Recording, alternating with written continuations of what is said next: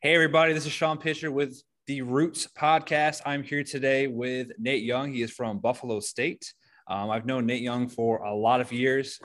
My undergrad was at SUNY Buffalo State, where I did my nutrition and dietetics degree. And I got the chance to intern with Nate when he first got brought on to Buffalo State as a strength and conditioning intern.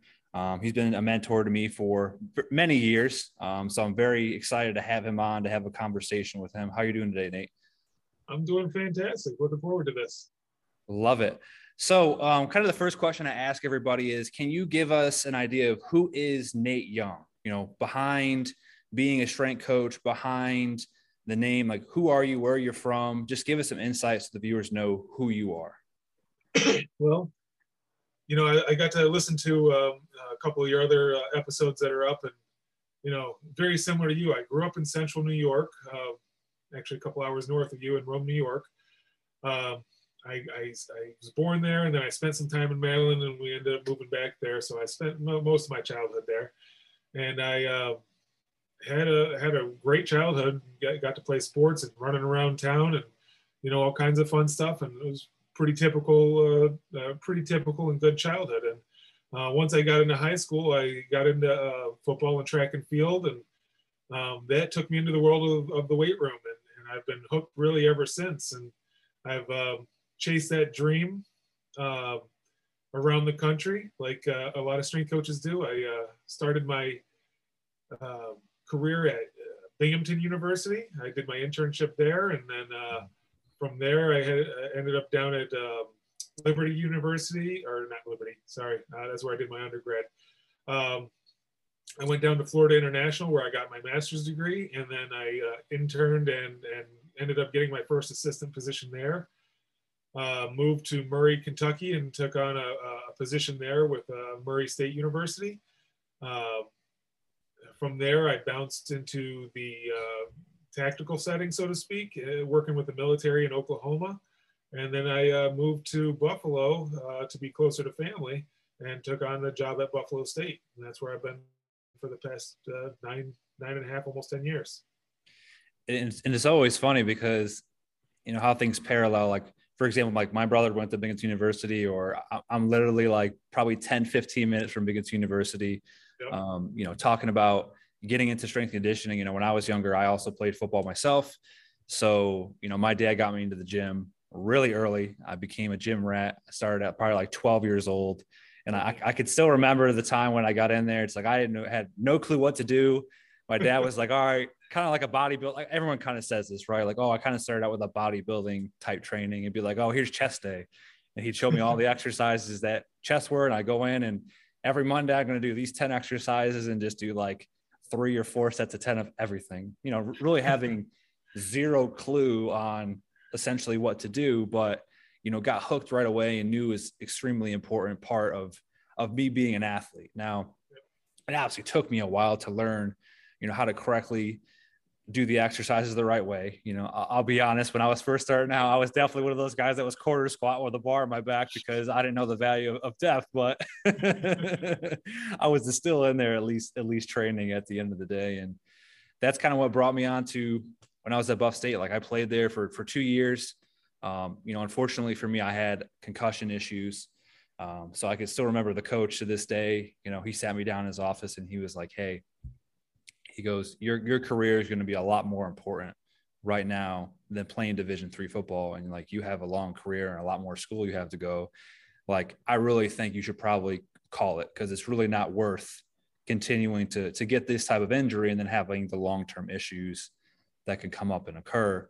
And that's where essentially where Nate popped in, and he kind of led me into that realm. I mean, I never knew you could get school paid for. I didn't know there was GA positions. I didn't know there was 4 or 5 websites that you could go to apply for stuff. So, I mean, that's where you kind of picked up off there, because I mean, as you know, once sports are gone, it's like, there's a huge hole. You don't almost know what to do. Like, it's like, how do I fill that gap? How do I fill that hole?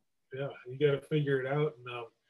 And I know I was reading something years ago. They said that's why a lot of soldiers struggle. They leave when they get out of the military setting, they struggle because they don't have that brotherhood. And athletes are the same way. you're around these teammates and your friends, and you have this brotherhood or sisterhood. And once you step away, it's like, no, you're not forced into these friendships and forced into these environments the same way, and people struggle. And such a huge routine, and that's, I think that's huge.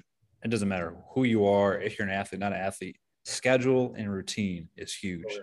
And when that's all you do from, I mean, again, everyone's gonna be different. Like I did that from 7 years old all the way up into my late teens, early 20s.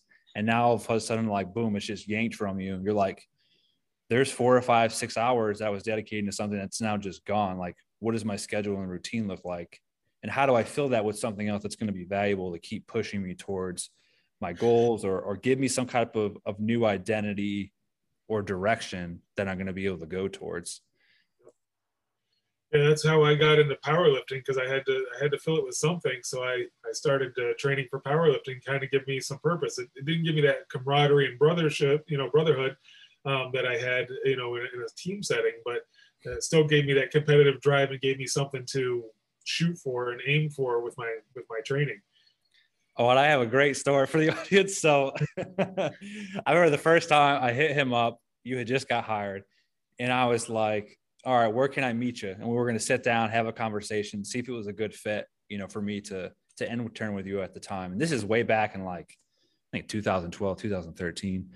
And I walk into the weight room and I'm like, hey, does anyone know where Coach Young is? And if you remember, it was in that one building because we had to relocate. Yep.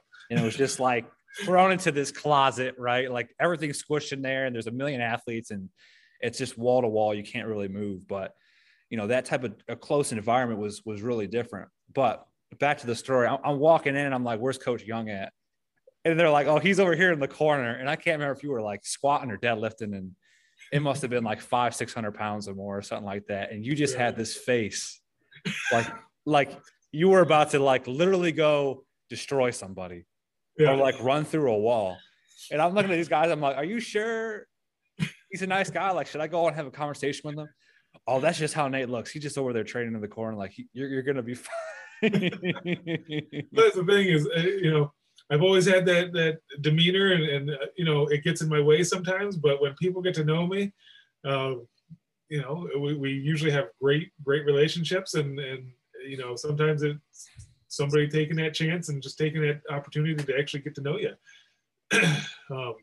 And I think nowadays it's tough. Is everybody sees the external body language or hears one thing from one person, makes a judgment, and then automatically dismisses the kid. It could be a staff member, it could be an athlete, but it's like, that's one of the reasons why I want to do this too, is there's much more behind the individual than just what you see from a first impression. I know first impressions are important and they make a big difference, but sometimes like it could be a bad day, or maybe that's just how you look every single day, or that's how you look in the weight room. For that example that I gave, it's like, you got to give people 2 or 3 more chances and not just write them off. Yeah, no, I mean, like even from a coaching perspective, you can learn a lot about a kid, in one session, but you learn a lot more in 2 or 3 weeks of sessions, and you can kind of see some of those habits and how they carry themselves and how they talk and how they interact with others.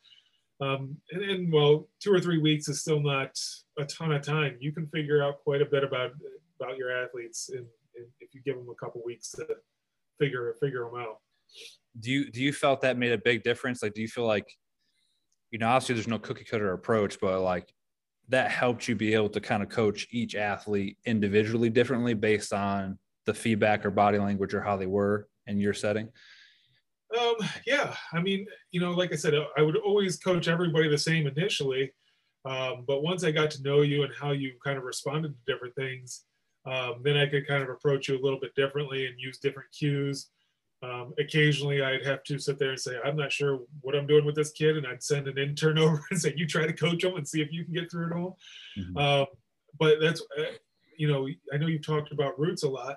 One of my first mentors, he was big on that. He goes, I don't want to hire somebody just like me. I want to hire somebody completely different than me, because if I can't get through to a kid with my personality, maybe my intern or my assistant can. And I was the complete opposite of him. So he used me to coach up athletes he couldn't get through to. And that way he still looked good at the end. and I'll go back to that point too. And I think that's some really good advice I received from you was, at the time I was getting close to being done, graduating, clinical hours were almost done. I was going to have to then take my RD exam. And I know you had a spot open up and I was like, oh, I'll apply for the spot and stay here. And you were like, no, don't do it. You're like, no, it's not no because I don't want you here. It's no because you have a lot more people out in the world. In this case, when I was, going for a strength and conditioning GA, you have a lot more people that you can learn from me. Like you learned as much as you could from me. And there's tons of other people that I think you need to learn from as well to help make you more of a well-rounded, at that time, strength and conditioning coach when I was specifically involved in that. Yep.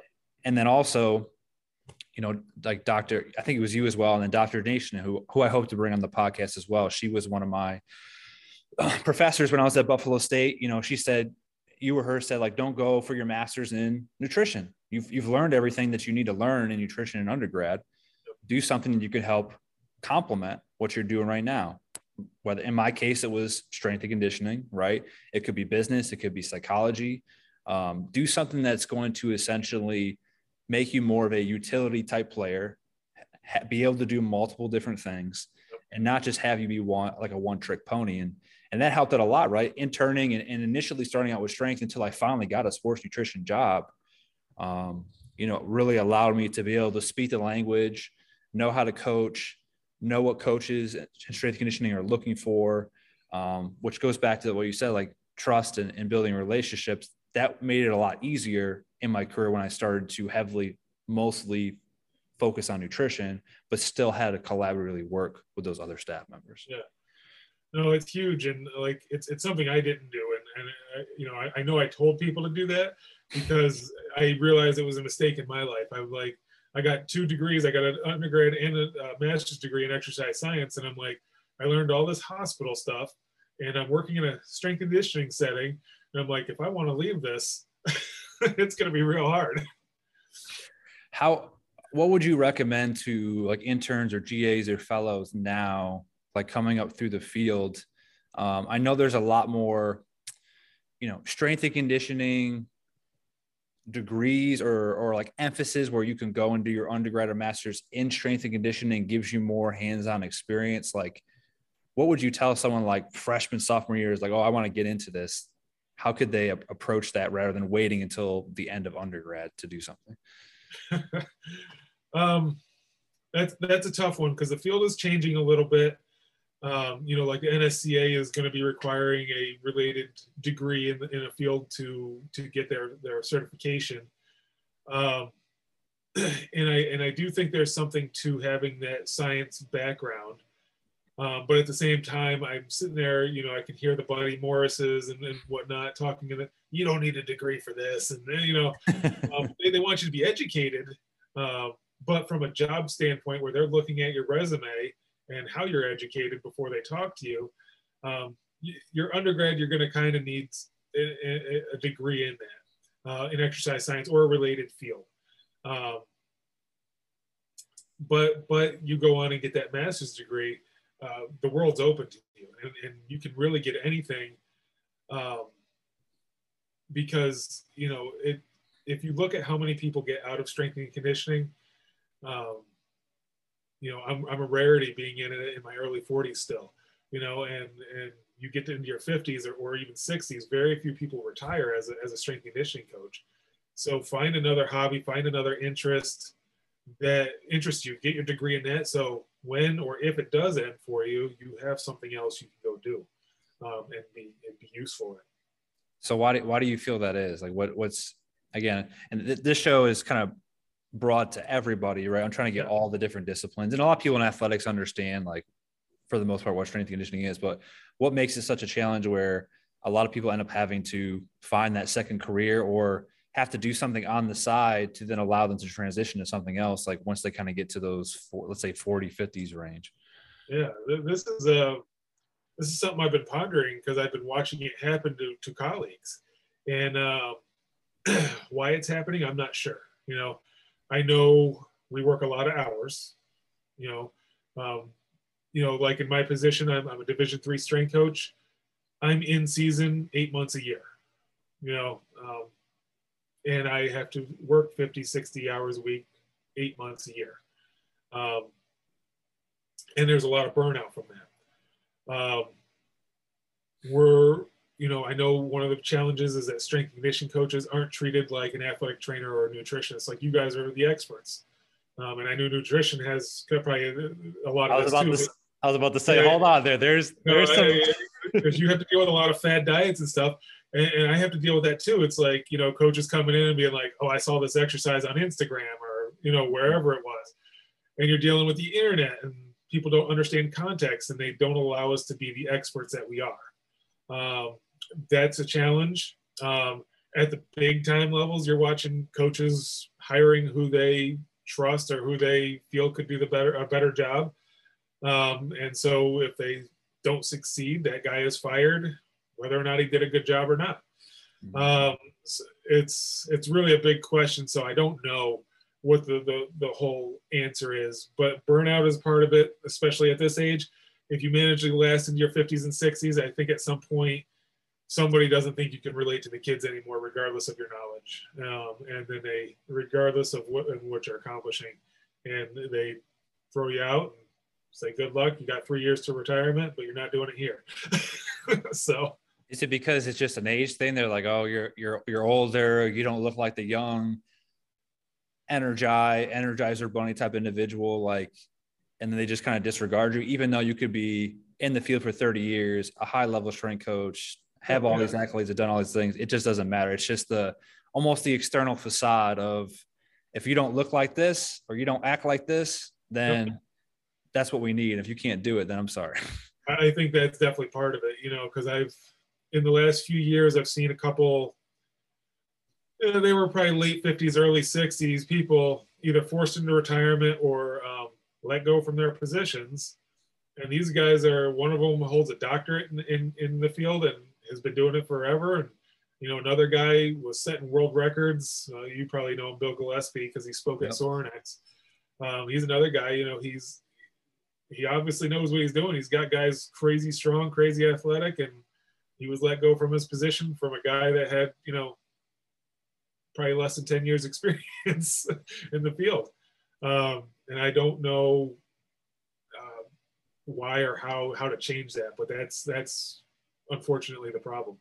You feel salary is a big issue too? I mean, I feel like I just saw like some strength coaches just got paid at Division I $1 million a year. And then you got other strength coaches barely scraping by, like as an assistant with $30,000 a year. Like, it just seems like there's this huge discrepancy in pay. I mean, again, the big D1s, SECs, again, they have the finances to be able to support something like that. And I know a D3 or a D2 or a small D1 doesn't, but I mean, how do you close that gap? It just seems so extreme. And I'm not sure how we do it. There's a way to do it. Like, if you look at the Australian Strength and Conditioning Association, and I don't know if you follow Dan Baker. Dan Baker was a strength coach over there, and he kind of talks about how they do it. And they have different levels. And because the state's involved in that process, a level 1 coach is going to make a salary in this range. A level 2 coach is going to make a salary in this range. And a level 3 coach is going to, and it's somewhat done by the state, working with their strength conditioning association. But it's all based on experience. A guy with 5 years experience isn't going to be a level 3 coach, and he's not going to get a level 3 job. You have to work your way up the ranks, and you're going to get the salary commensurate with experience and education. And I think, again, a lot of that comes down to, some of these schools are saying, hey, we need this because we want to keep up with the Joneses. And there's some of them that saying we need this because it's an actual help. And the ones that believe it's an actual help are going to pay the higher salaries. Yeah, it's just, and that's just tough. And it's like, thinking about it from that perspective, it's like, I don't know if realistically, like, a state or like the entire US is going to automatically transition over to the levels, just because everything is so different. And I could see a lot of conflict from the start there. No, I do too, but there is a system in place for it, and it's just not. I don't know how we could do that here, because we're not taken seriously enough to kind of regulate that like that. Now the other thing is strength conditioning, right? Like, there's always this thing where, experience also doesn't always equate to a high level or successful strength coach, right? You could have a guy in the field 5 years that's better than some individuals that are in it 15, 20 years. Yep. Are you able to kind of speak on that? Like, or what you've seen, or maybe just opinion and thoughts on? I don't know. So yeah, I have lots of opinions and thoughts on that. We'll keep it conservative. Yeah, no, I've seen that. I do think there's to a degree you have to pay your dues, right? A young guy has to get his experience, and even if he knows a lot, he needs to kind of show that he knows a lot and do the job. But those guys that get a certain level, I think there's a lot of them that just stop learning, stop continuing education, and stop applying what they're hearing and learning. And that's kind of what I see. These young guys are hungry and they're learning everything, and they pass this older guy, and they could be a better coach because they're learning. And I think that's, I won't say it's the only problem, but it is one of the big problems. Because if you walk around these conferences, you see some of these longtime coaches in the middle of a clinic, they're out in the hall on a phone, or walking around the hall getting free snacks or whatever they're doing, but they're not actively learning in their field anymore. Why do you feel some individuals are getting like too comfortable? Like, is it because do you think it because it is the burnout? Like they don't feel valued, they're not getting paid enough. Like, oh, I've been through this a million times. What else could they possibly, like, having almost a closed mindset where it's like, what else could I possibly know or learn that I don't already know because I've been successful? I think it's a combination of things. I think it's success, right? You go to a big time D1 school, I've made it. Why do I got to keep learning? You're part of a winning program. Why do I got to keep learning? I'm already on top. I think there's some of that. I think there's the burnout aspect. You'll hear coaches, and you don't hear about the NSCA too much, but the CSCCA conference, which is a lot of football guys, he goes, when you go to that conference in January, they said you can walk in the hall and smell the burnout. Oh, nice. These guys just got done with their football seasons, and they're just crushed from all the hours and the work and the time, because a lot of them are doing it by themselves or with a staff that's too small, or the way the culture is in football, they just have to keep going and going and going. And I do think that's a big challenge that we face is that burnout component. How is, let's say in your profession as a practitioner, how do you say no? Or like, how do you put yourself in a position where you're like, I don't need to be here 12 hours. Yeah. And being okay with yourself to know that's okay because you have a family and kids and there's other responsibilities you have. Like, I've seen stuff recently where, coaches on professional teams or college teams are like, I don't want you here. Like, I want you to go do stuff with your kids. But then you have the other side of the coin where like, it's almost like you feel, or there's an expectation you have to be there 12, 14 hours. Like, how do you say no? And how do you know what your limit is? So maybe you can hopefully reduce being or feeling burnt out. That's really it's really hard to find that point, especially when you're younger. When I first started out in the field, the expectation from my boss was to be there 60 hours a week. He did it, and he was actually there more. And then, I kind of took that mentality into my next job where it was like, I'm going to be here 60 hours a week, even though I only have 4 teams today. And then I got to figure out how to fill those other hours with, training or watching practice or, talking to the trainers or whatever you managed to find to do. But because that was what was ingrained in my head, I'm sitting there just trying to find things to do. And then when I came to Buff State, there was 60 hours of work to do with just the athletes and not counting all the other stuff that they want you to do. I think my first week I worked like 7 a.m. to 7 p.m. And my boss, Jerry Boys at the time, he was the football coach too. He pulled me aside after the first week when he saw me going home at 7 at night or 7:30 at night. He goes, no.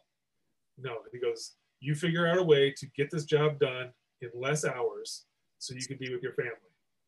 And I was thankful for that. And I think that's the biggest thing. The administrators have to kind of support that. Mm-hmm. And because he supported that, if a team's like, well, I want to train at 8 o'clock at night, he was like, that's fine, but Nate's not doing it, you know. And when you have that type of support, it goes a long way towards people rearranging their schedules to kind of be in that in the time frame for. Yeah, because I mean that then gives you the trust and the admin to be able to say, like, if I don't want to do it, I know at least that person's going to have my back to be like, no, like, you have a family and kids too. He has a family and kids too. He's got stuff he has to do. If he doesn't get home by 5, 6 o'clock, like, he's going to miss a lot of important things, or he's going to have to put his kids to bed by 8, 9 o'clock and get to spend no time with his kids. Then he's got to get back up at 5, 6 in the morning to be here again. Like, then he spends no time with his wife. And it's like, then that loop just keeps continuing to happen. I mean, you know, and that's, we see a lot with strength and conditioning staff as well, like high divorce rate. Like, you know, it's challenging to keep, you know, what you're supposed to be doing at your job at a high level, but also be able to keep your family and your kids in mind, and be able to also do everything to support them and be there for them at the same time too. No, that's been one of my biggest challenges is, I mean, you know me, I'm not like a super high energy guy. And part of that's just my natural personality, but part of that is also learning, like, all right, I'm up at 5 a.m. I've still got to have energy at 7 o'clock tonight. Yeah. I've got to disperse that energy evenly throughout the day to get to that time, just to have enough energy to play with my 5-year-old. Yeah, because I mean, mentally you'll just be shot. Like, you could physically be able to do it, but mentally you just don't have the brain power or the will or the motivation, or you just won't be in the mood. Like, you just don't want to do it because you've been having to deal with that the whole entire day. Yeah, and what I find is the people that don't support that, either they're young and don't have kids themselves, or they're older and past that stage, so they can kind of have that time again. Yeah. And usually it's not the people in between that have those families that are pushing that. And sometimes it is, but yeah, you usually have the two extremes. Could you, you know, talking about obviously being at the D3 level, could you speak a little bit on that? Like, what do you see if a strength coach goes into a Division III role, or is currently in say there's coaches out there at a Division III role? Like, what are the challenges? But then what maybe also some of the benefits of being at a role, getting lots of exposure, having to do a lot of stuff yourself essentially? Well, let's start with some of the challenges, because I don't want to end it on a negative note. So we'll start with the negative side. So at most D3 schools, and I'm not going to say all, but at a lot of them, you're the only person there. There's nobody else that this is going to fall on. So you're trying to make your 10, 12, 15 teams or more happy. And you know as well as I do that trying to make 400 student athletes and 15 coaches happy with the style of training you do is next to impossible. Even if you know what you're doing and you're getting the results that physically that they want, you know, you're not able to do everything that they want you to do. So that's going to be one of your biggest challenges. If you can get at a place with a staff and spread that out a little bit, it makes life so much easier. The pay, and it's also going to be a positive, but the pay is a negative, right? You're not getting paid what your D1 counterparts are getting paid. I could step into an assistant position at a D1 school and probably make as much as I make now, you know. So you know, that's that. I think one of the challenges that, you know, I've seen and I've heard other coaches kind of echo is that, and you deal with this at a D1 level too, but you know, and I mentioned it briefly earlier, is that kind of level of expertise. It's like there's a perception that, oh, he's here at D3, so he must not know what he's talking about. So I'm going to either take this team from him. I know more about this sport and this training and whatnot. And coaches are allowed to do that to, you know, in certain parts of the year at D3. I'm going to take that off his hands and I'm going to run the program. Yeah. And, you know, that's a big challenge. And then you see what's coming from these coaches and you're like, oh And sometimes, just to interject there, sometimes with the coaches too, it's like they've just been at that level. They've never, in a lot of cases, that maybe they're just getting a strength and conditioning coach for the first time, or they're newly being introduced to working with a strength and conditioning coach. And it's like you have that control and power over that program that's yours for a long period of time. And it's just what you've done. And it's like, how do I delegate or now give that off to that new individual coming in who is their job to do that? It could be a real struggle to give away something you've been doing, even though it's going to make their life a lot easier. And it's one less thing to have to think of. It can be hard for some coaches to disengage from kind of that thought process. Definitely something I see depending on the coach, but Mm-hmm. you also kind of get stuck a little bit. You're either stuck in the weight room or stuck all conditioning. And I've met a couple coaches that, like, based on the school they're at and what the coaches want, they either do all weight room stuff or all conditioning stuff. And usually you're not a strength and conditioning coach. You're either a strength coach or a conditioning coach. And we know that it's both sides of the puzzle, both pieces of the puzzle are needed. That's a drawback. And again, that's just due to staffing and facilities and whatnot. And then I heard you mention it in one of your previous podcasts, but you kind of get stuck in your silo because of that. And everybody is kind of overworked and whatnot. So you're in your weight room and you don't have time to go talk to the trainers. You don't have time to go talk to the coaches. It might be a quick email or a text as opposed to sitting down and having the conversations you need to have to make the programs successful. What are some positives there? Oh yeah, positives. I forgot. I would say one thing that pops in my head that was a big positive when I was interning underneath you is you definitely get a lot of experience coaching. Yeah. And you have to coach again, in your situation, right? If you're working with, let's say 15 different teams, well, guess what? You got to know how to work with every single team that's going to be there. Yep. And you're going to have to know how to work with all these different personalities, all these different types of sports, different, whether it's on a court, whether it's on field, whether it's in the water, right? So it's like you definitely get a huge exposure, which I feel in a lot of cases like makes you quite the utility individual because you don't have one niche and you have to be extremely simple and basic because you can't also do anything crazy or fancy. So it's like you really got to keep to the basic details of what you're doing. I tell potential interns that all the time because usually being in Buffalo, we have a couple schools in the area. And they usually look at Buff State and University of Buffalo. And I'm like, you can go to University of Buffalo. It's going to look better on your resume. But if you come here, you're actually going to get to coach. I said, I don't know how all the coaches over there run stuff, but chances are you'll be setting up towels and setting up equipment. And you're not actually going to be coaching. But here, you're going to, if you want to, you're going to actually step in and you're going to be coach whoever. Day one, you're going to be on the floor. Like, because I'm like, I expect you to know how to, teach a basic squat and a bench press. I said, everything else you can learn. But if you can know those two for me, yeah, you're going to go a long way here. Squat, hinge, push, pull. Do you know how to teach that? If you do, I think we're okay. And going into another positive, I tell everybody you have a stability thing. You're not getting fired every 3 or 4 years. You're going to have a constant job. Very few strength coaches are getting fired every 3 years at the D3 level. Yeah. So that's a huge benefit. The pay is also relatively stable because of that. It might not be great, but you have regular income. You're not going to have to go on unemployment or budget so hard that, in case you get fired from your job and you have to wait another, year to work. Yeah. You have that constant income.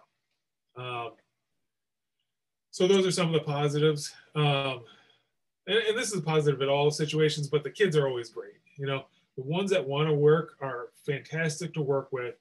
And it's easy to kind of go in and work with the kids that want to be there. You don't have that pressure to the same degree that everybody has to be successful. Because at D3, the kids ultimately have a choice whether or not they want to be in that weight room in the off season. And if they don't want to be there, they don't have to be. And there's nothing a coach can hold over their head for it. It's a negative thing, but at the same time, that means I'm left with the kids that want to be there. So it makes your job a little easier in some senses. You're not always fighting some battles that you don't want to fight. Absolutely. Um, So yeah. we're almost towards the end there. We got about 4 minutes. So I want to kind of, and we could definitely bring it on again because I had a whole bunch of different things I wanted to ask you that I wasn't able to get to. But unfortunately, Zoom only gives you 40 minutes to be able to do these things. And Zoom, if you hear this, if you could expand it, that'd be awesome. So I don't have to pay $150 for a year. But my last question that I have for you is, everyone always asks like, oh, what is your favorite this? What's your favorite that? The question I'm kind of using at the end of these podcasts is, what is maybe 2 to 3 people that you would recommend, strength coaches or interns or people coming up or anybody really in your field to follow, listen to, follow on Instagram, read a book? Like, who are those 2 or 3 people for you? If we go with the strength and conditioning side of things, there's a guy I've been watching on YouTube. His name is Dane Miller. He's under the channel Garage Strength. He's got a little different perspective than most people. It's still kind of a little bit meathead, a little bit strength conditioning, a little bit of science, but he's fun to listen to, and he's got just a slightly different perspective on things. So he's a guy that I've been into lately from a strength conditioning side of things. On a speed side of things, Derek Hansen has been doing some things on Instagram and kind of going over some of his speed stuff. And I've been enjoying those two. When I see their stuff, I'm usually writing notes and keeping track of them. And then one quick question off of that. Do you feel you've transitioned a lot more to going more towards watching video and like social media and Instagram versus, everyone, it used to be when you got to read these 5 books and they're like super hard to read and they take like months to read because they're complex or they're like 400 pages long. I still love books. I don't know if you remember my office, but I've got a whole bunch of books. I still read regularly. But I know videos are easier and you can kind of get what you need and dig into it later. So those guys kind of get you what you need and you can dig into it later as you see fit. Gotcha. Well, Nate, hey, I really appreciate you taking the time today to come on. This was awesome. Yeah. I was going to go over all the stuff that I had out for us, but I think a lot of the stuff that we went over is real. It's happening right now, currently in the field. It's realistic, and there's lots of good things that people can kind of take from this, especially from someone's perspective that's been in the field for, I don't want to say 20, 25 years. Not quite that long, almost 20. Almost 20 years, right? To just give people kind of a perspective of, and I'm going to have a variety of strength coaches on that may have been in the field 5, 10 years, you're 20 years, who knows, I may get somebody on that's longer than that, but just also giving the multiple levels, whether it's the level of where they're at, D1, D2 pro tactical, and also the levels of where they're at kind of in their career, just to kind of give everybody that perspective to kind of see, what they're kind of thinking, where they feel everything is at this point. Because all those different levels are all going to have a different perspective because of what they've seen and what they've done. Yep. I agree. And thank you for having me on. It's been fun. All right, guys. What I'll do is I'll put any information for Nate in the bio. If you want to follow me, I have a link as well. It's on Linktree. I have all my different stuff linked up there, my LinkedIn, my personal webpage, Instagram. So lots of good things you could follow. I'll post a lot of Nate stuff up there as well, and whatever ways he wants you to follow him too. And I hope you guys have a great day. Appreciate y'all listening.